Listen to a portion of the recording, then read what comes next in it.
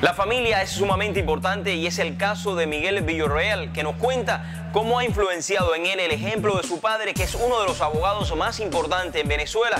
También fue el presidente de la Cruz Roja Internacional y que ha significado también para él ser el presidente de Venezuela Business Club aquí en Miami.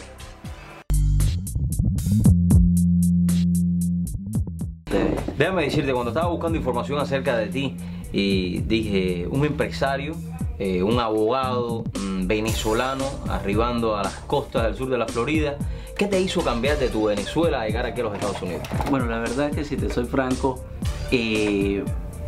fueron muchos los motivos.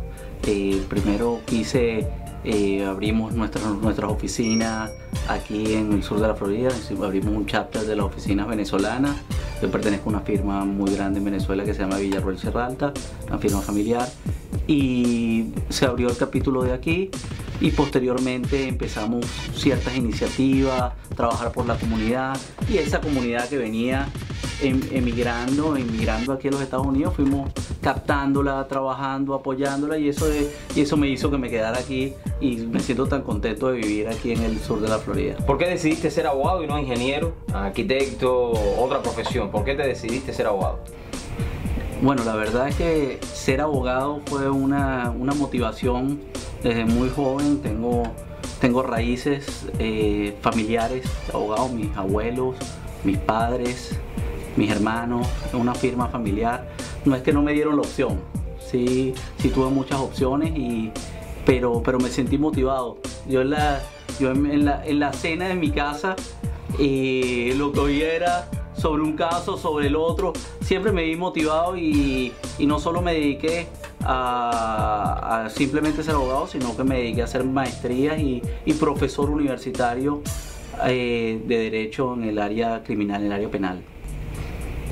Aquí en mis manos tengo este libro que marca la historia de tu padre, un gran hombre conocido a nivel internacional, Mario Villarroel, quien ha marcado no solamente tu vida, sino la vida familiar, debido a que él ha sido presidente de la Federación de la Cruz Roja Internacional. ¿Qué ha significado eso para ti, para tu familia? Bueno, es para nosotros, para mi persona, un gran orgullo. Me siento sumamente complacido, no solo de ver una figura de tan alto nivel. Mi padre ha sido una persona que ha sido un ejemplo en mi vida, igual que mi madre. Me han inculcado el ser una persona de bien, y por supuesto es un reto, es seguir sus ejemplos, es llegar a donde él ha llegado. Sí, fue presidente de la Federación Internacional de la Cruz Roja por más de 10 años. Y esa ha sido su labor humanitaria. Mi padre es abogado, mi madre es abogada, y como labor social se dedicaron a esta actividad humanitaria como es la Cruz Roja Internacional. ¿Cómo surge Venezuela Business Club? Porque creo que esto es una organización que ayuda a todos los venezolanos, y no solamente venezolanos, sino a todos los negocios de aquí de la zona de lo que es el Doral, pero específicamente comenzó con los venezolanos también, ¿no?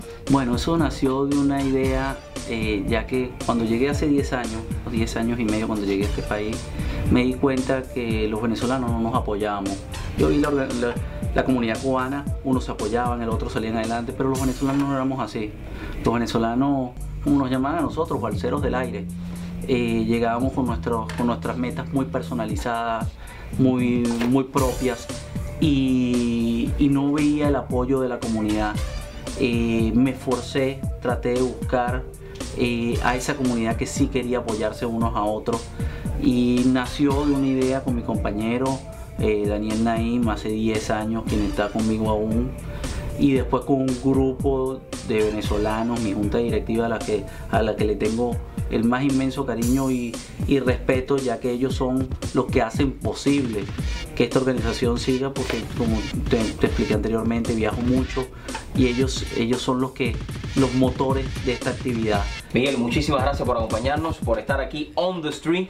Me pregunto si algún día quizás tú también puedas ser presidente de la Cruz Roja Internacional. ¿Por qué no? Porque no, uno nunca sabe. La verdad es que las expectativas, el cielo es el límite. Gracias por acompañarnos aquí on the street.